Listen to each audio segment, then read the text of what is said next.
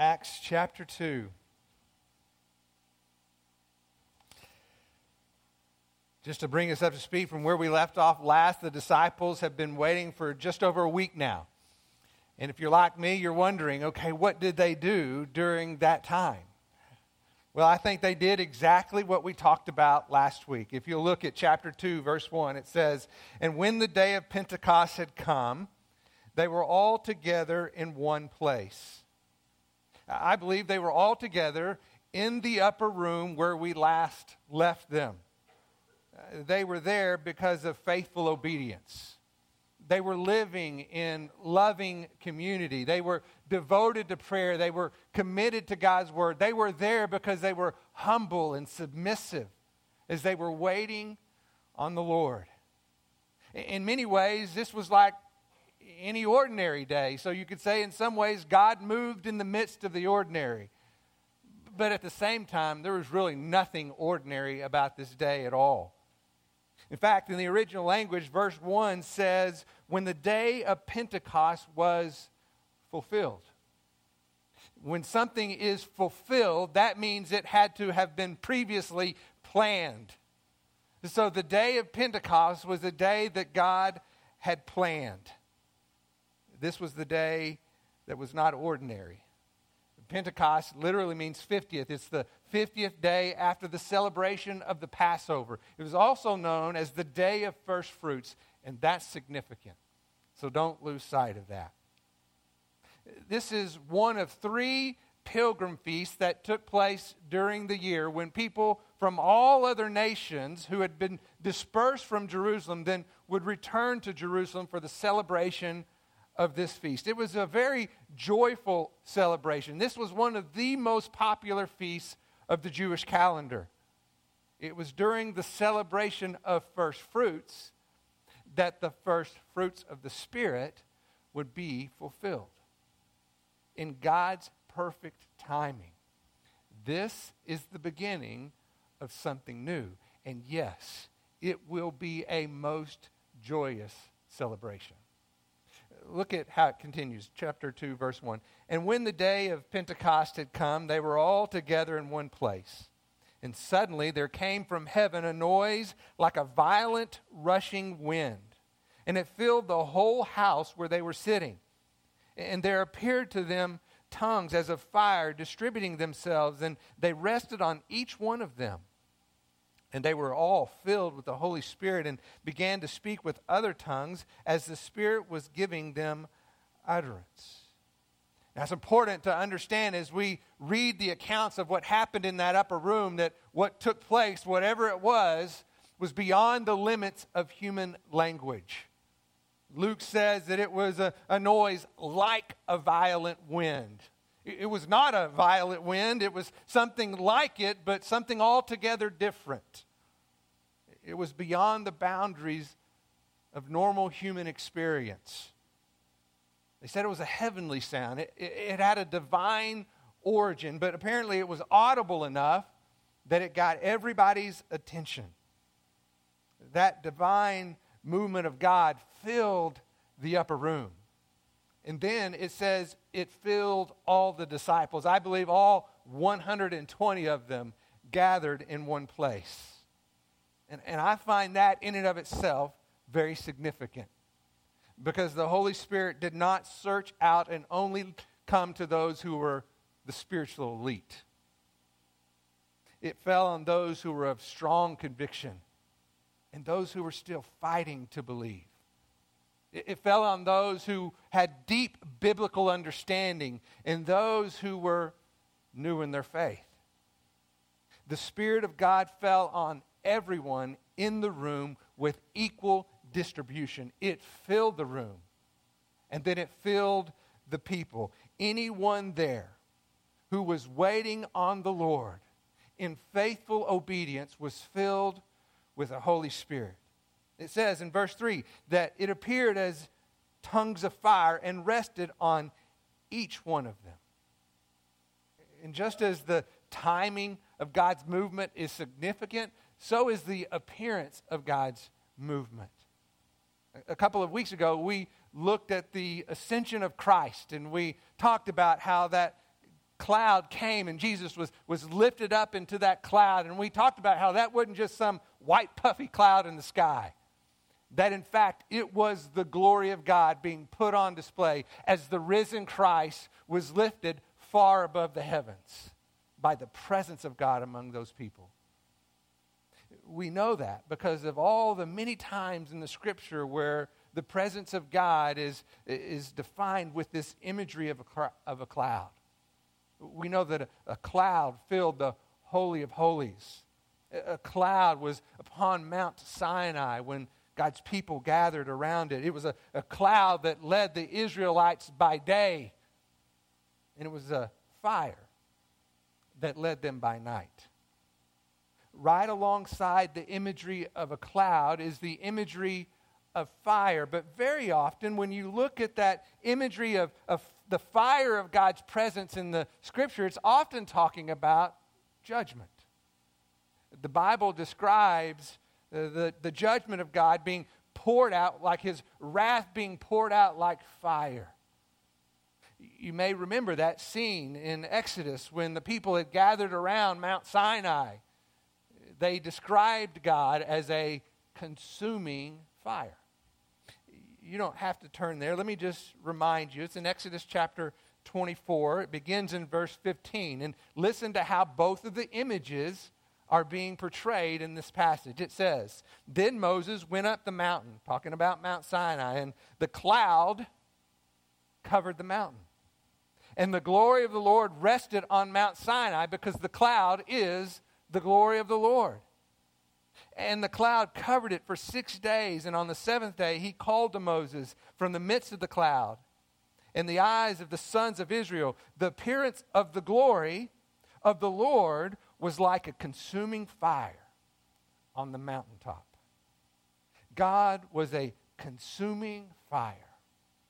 And we know that because of his judgment of sin. That's why when Moses came down from the mountain with the law of God, he had a very clear boundary in place upon which the people could not cross.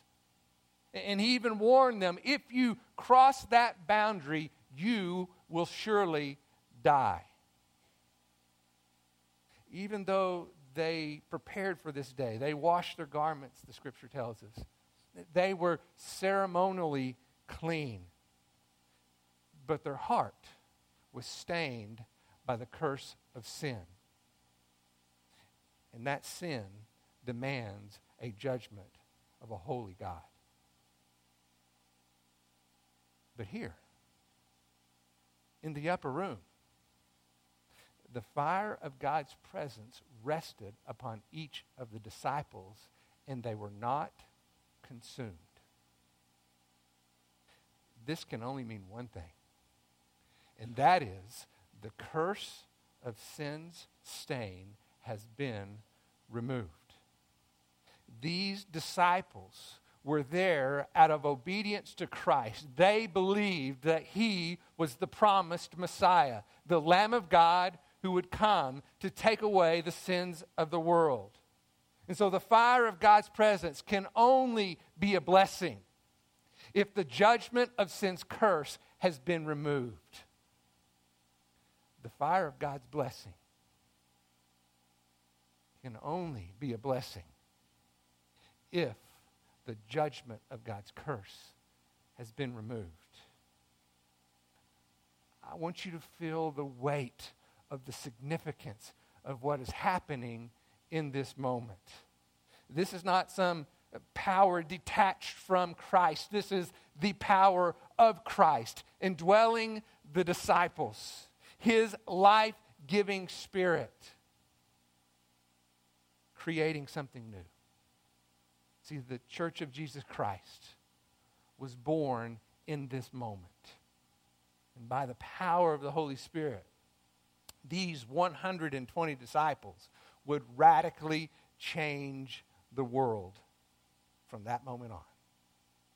It says that in that moment that they were filled with the Holy Spirit, that they began to speak in other languages. I personally believe that at this moment, they began to walk out of the upper room to the temple area. The reason I believe that's the case is because these languages were not for them. It's for all the other people had begun to gather because of the attention that had been created by this noise that everyone heard. And when they saw the disciples making their way to the temple area, they heard them speak in their own languages. Known languages, spoken by other people.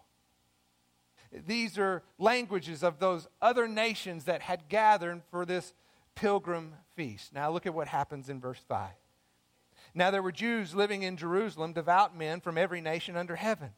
And when this sound occurred, the multitude came together and were bewildered because they were each one hearing them speak, them being the disciples, in his own language. And they were amazed and marveled, saying, "Why, are not all of these who are speaking Galileans? And then how is it that we each hear them in our own language to which we were born, our native tongue? Parthians and Medes and the Elamites, residents of Mesopotamia, Judea, Cappadocia, Pontus and Asia, Phrygia and Pamphylia, Egypt and the districts of Libya and Cyrene, visitors from Rome, both Jews and proselytes, Cretans and Arabs.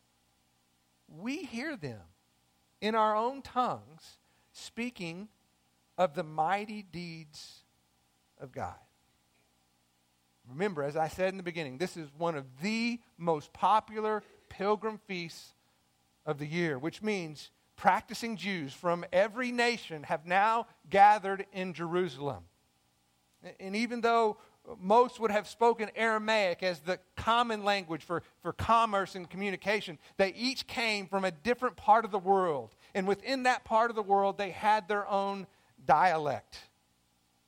And what they were hearing from the disciples was messages that were spoken in that dialect. Known languages, spoken by various people groups from all over the world. And the people are saying, "Are not these who are speaking Galileans?" Now, the reason they're saying that is because Galilee was not exactly the hub of high society. Okay? Galilee was not a hangout for the religious elite. It's where fishermen and farmers lived. Simple folk who lived simple lives, but now these are the ones who have everyone's attention. What I imagine happening here is as the disciples leave the upper room, they make their way to the temple area where, as we will see in the verses that follow into next week, thousands of people have gathered to hear what they have to say. And they make their way through this crowd. The people who have gathered are hearing them proclaim God's word in their own language. The nations listed here are in 5 basic areas of the world at that time. If you were to look at the map, it's kind of like a backwards C. Starts down in North Africa, goes up Mesopotamia into what is modern-day Iran, over to modern-day Turkey, and then over into Rome. And really what you'll see there is a foreshadowing of where the gospel will soon spread. Because when the disciples go to the uttermost parts of the world, that's where they go. But in this moment, representatives from all those nations are now in Jerusalem. The crowd is not only amazed with who is speaking, but it also says they're amazed at what they're speaking. Verse 11 says they heard them speaking the mighty deeds of God. Now next week we'll kind of get a picture of what that looked like when we look at what Peter had to say to the crowd.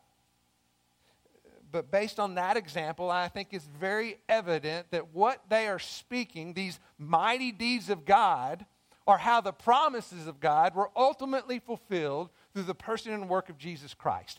That's the message that they were speaking. That's what had everyone's attention. And I don't know that it was anything necessarily new to the crowd, because this was the same message spoken by Jesus all throughout his ministry. A couple of weeks ago, we looked at what Zechariah, the father of John the Baptist, spoke. Let me remind you, because I think this is a sample of what was being communicated. It says, and the father, Zacharias, was filled with the Holy Spirit and prophesied, saying, "Blessed be the Lord God of Israel, For he has visited us and accomplished redemption for his people. He has raised up a horn of salvation in the house of David, his servant. And he spoke by the mouth of the holy prophets from old, salvation from your enemies and from the hand of all who hate us, to show mercy toward our fathers, and to remember his holy covenant, the oath which he swore to Abraham our father. It goes on and says, to give his people the knowledge of salvation by the forgiveness of their sins, because of the tender mercy of God, which was the sunrise from the high that shall visit us, to shine upon us who sit in darkness and the shadow of death, to guide our feet into the way of peace. And I am convinced without a shadow of a doubt that they turn to the crowd and says, that has been answered in Jesus Christ. He is the promised Messiah. The disciples were proclaiming how the promises of God will ultimately fulfilled through Jesus Christ. He is the long-awaited Savior. He has risen from the dead. The disciples could tell them, we have seen him with our own eyes. He has died upon the cross for the forgiveness of our sins. And if you believe, the judgment of sin's curse will be removed. And we also know that to be true. I believe the people were amazed, not because this was some new information. I believe they were amazed because this was the message of Jesus, and they thought it would end when he died. His message continues. And not only that, it is being validated by divine intervention because everyone is hearing it spoken in their own native tongue. Look at how it continues in verse 12. And they, the crowd, continued in amazement and great perplexity, saying to one another, what does this mean? But others were mocking and saying, they are filled with sweet wine.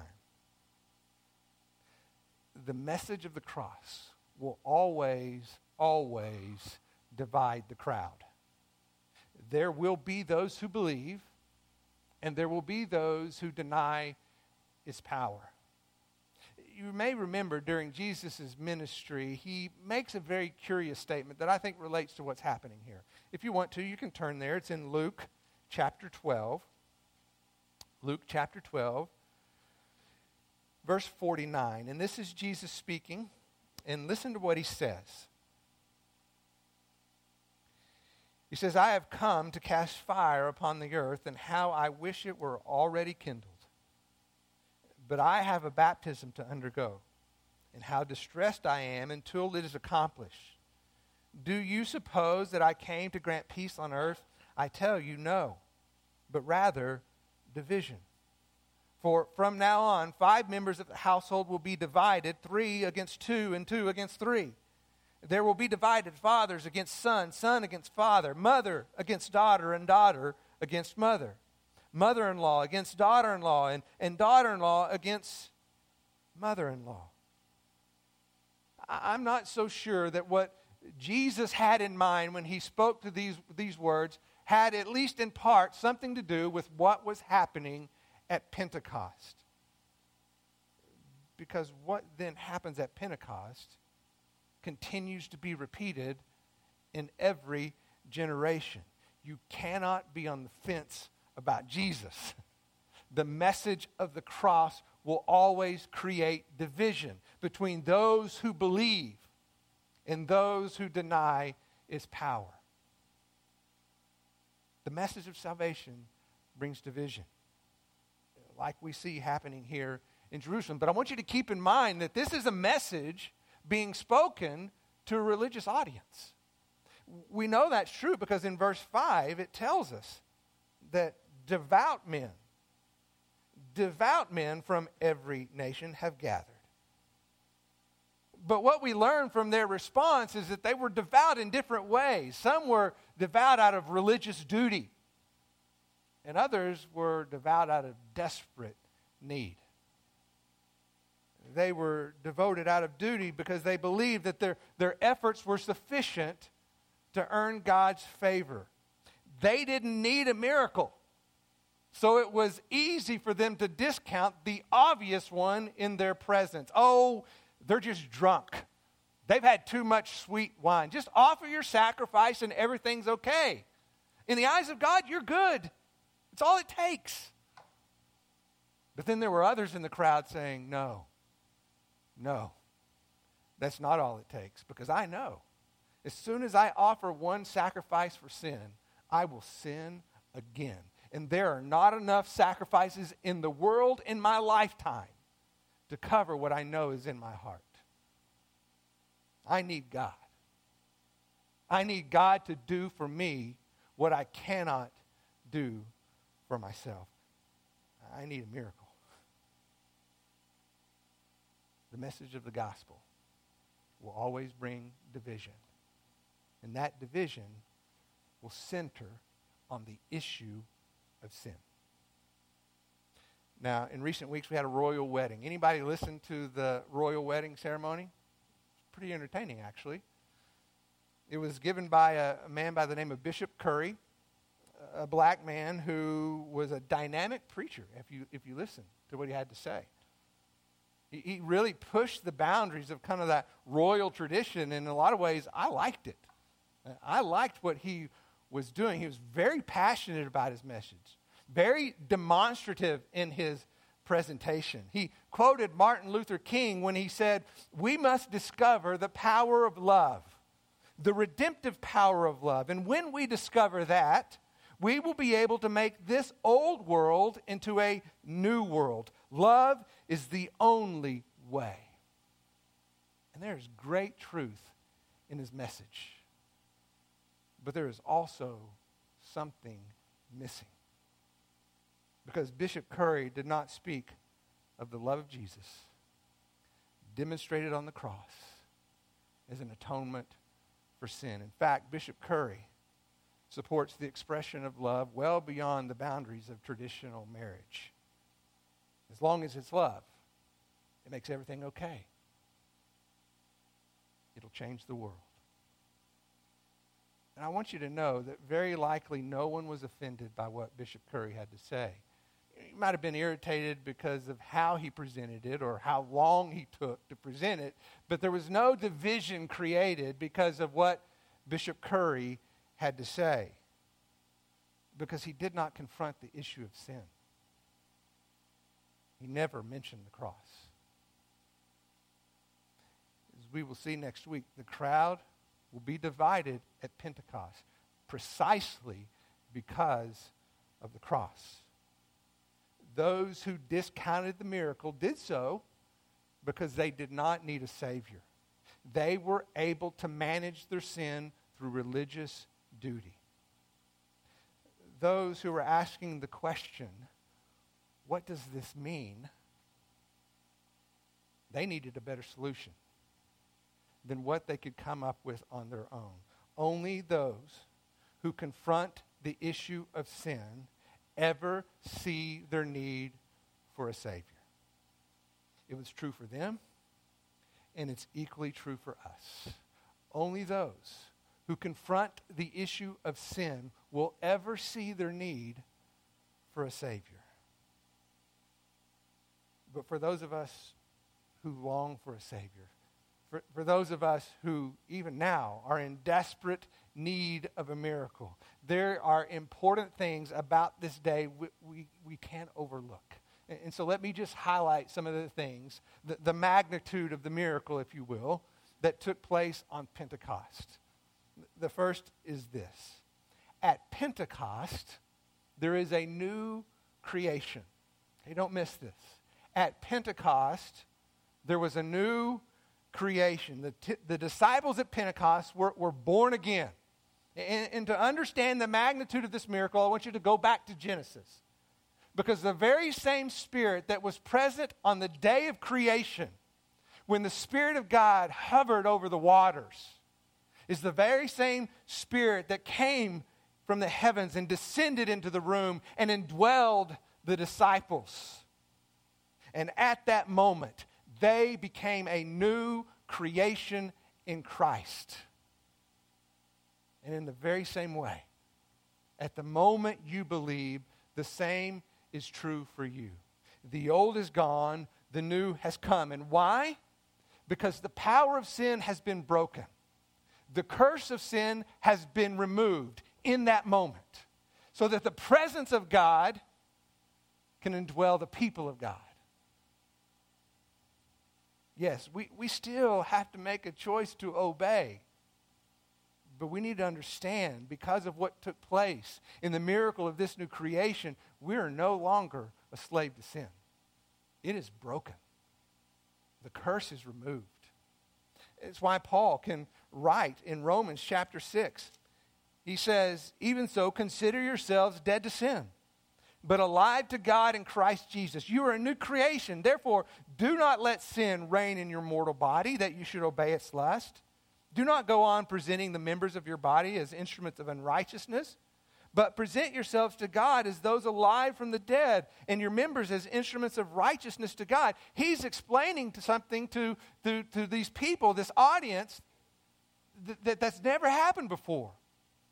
You were a slave to sin. You could do nothing but choose to sin. You were dead in your trespasses and sins. But in that moment, you became a new creation in Christ, and the power of sin was broken. He goes in verse 14 and says, for sin shall not be your master, for you are not under the law.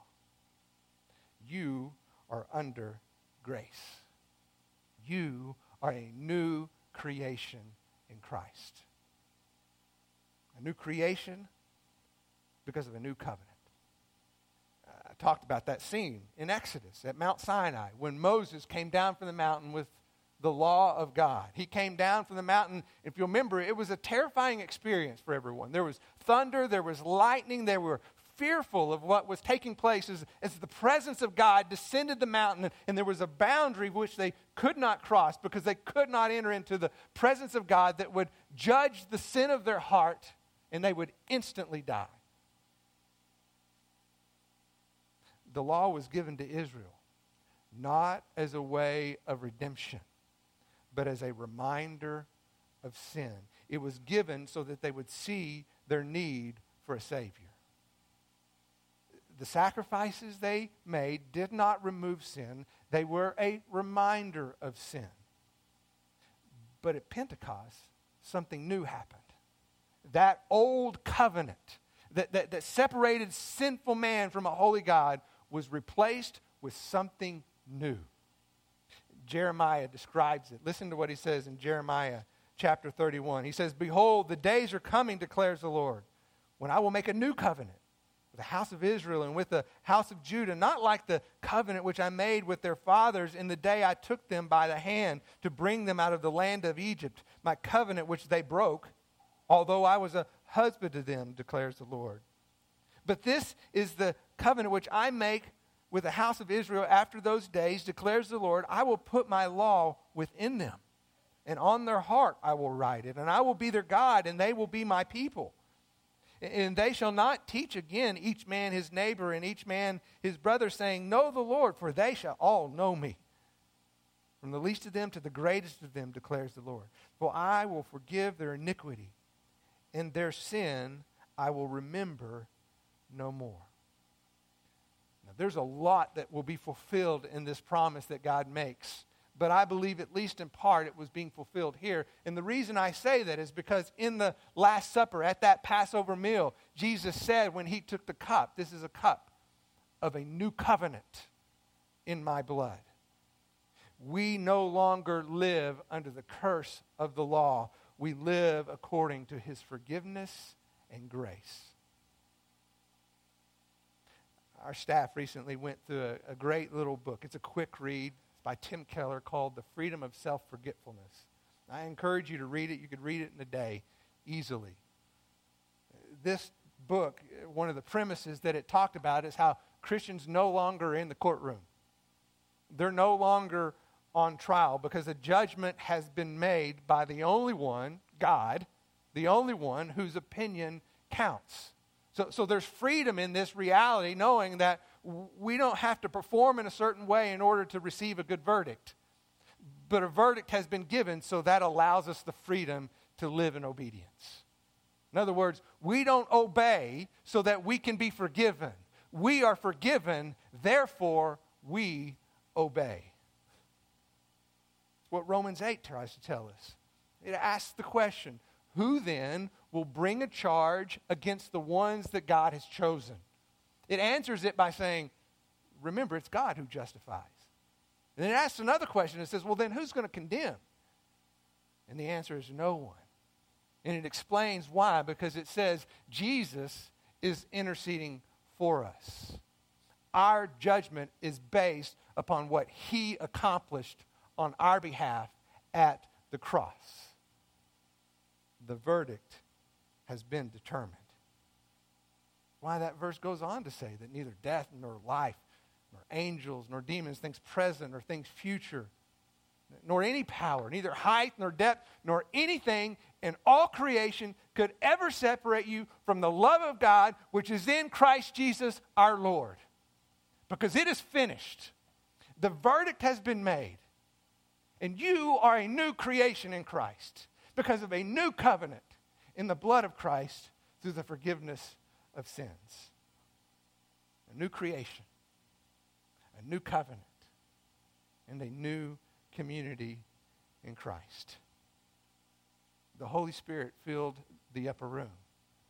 And then it filled every single person in the room, not just a portion of the Spirit, not just some of the people, but all of the people with all of the Spirit. Those who were of one mind were now in one spirit, standing together for the sake of the gospel. In that moment, the church was born. And everything that was true of the disciples is equally true of us. And here's the good news. This is great news. What happened at Pentecost is just the first fruits. That was the celebration, right? It's just the first fruits, which tells us that the best is yet to come. This is just the beginning. There will be a day when that new creation spreads to a new heavens and a new earth. And it's not just the Spirit of God indwelling the people of God. We will live eternally in the presence of God, where there is no sin, there is no sorrow, there is no regret. But the perfect plan of God's salvation is perfectly fulfilled for all eternity, where the new creation comes along because of a new covenant made possible within a new community who exists eternally in the presence of a saving God. Don't miss the magnitude of what took place on Pentecost. Because the miracle, if you need it, if you desire it, if what you have is insufficient in itself, if you look to Jesus, that's the miracle that he promises today. Let's pray. Father, thank you for your word. Thank you for Pentecost. Praise the Lord that your promise was fulfilled, that you did everything you said you would do. And you've continued to give that blessing of salvation upon those who believe. But yet we know, Lord, we live in a world that there's division. There's division between those who believe and those who deny its power. Those who are desperate and those who are doing just fine on their own. And Lord, I pray that we as your people will always live with that tension of, on one hand, being desperate because we know apart from you we can do nothing. But in that same breath know that through you all things are possible. Because your presence dwells within us. Your power is work within us. Father, we are the people of God who are indwelled by the power of God so that we might fulfill the mission of God, all to the praise and glory of God. Lord, help us be faithful because of what you accomplished. We pray this in your name. Amen. Have a great day.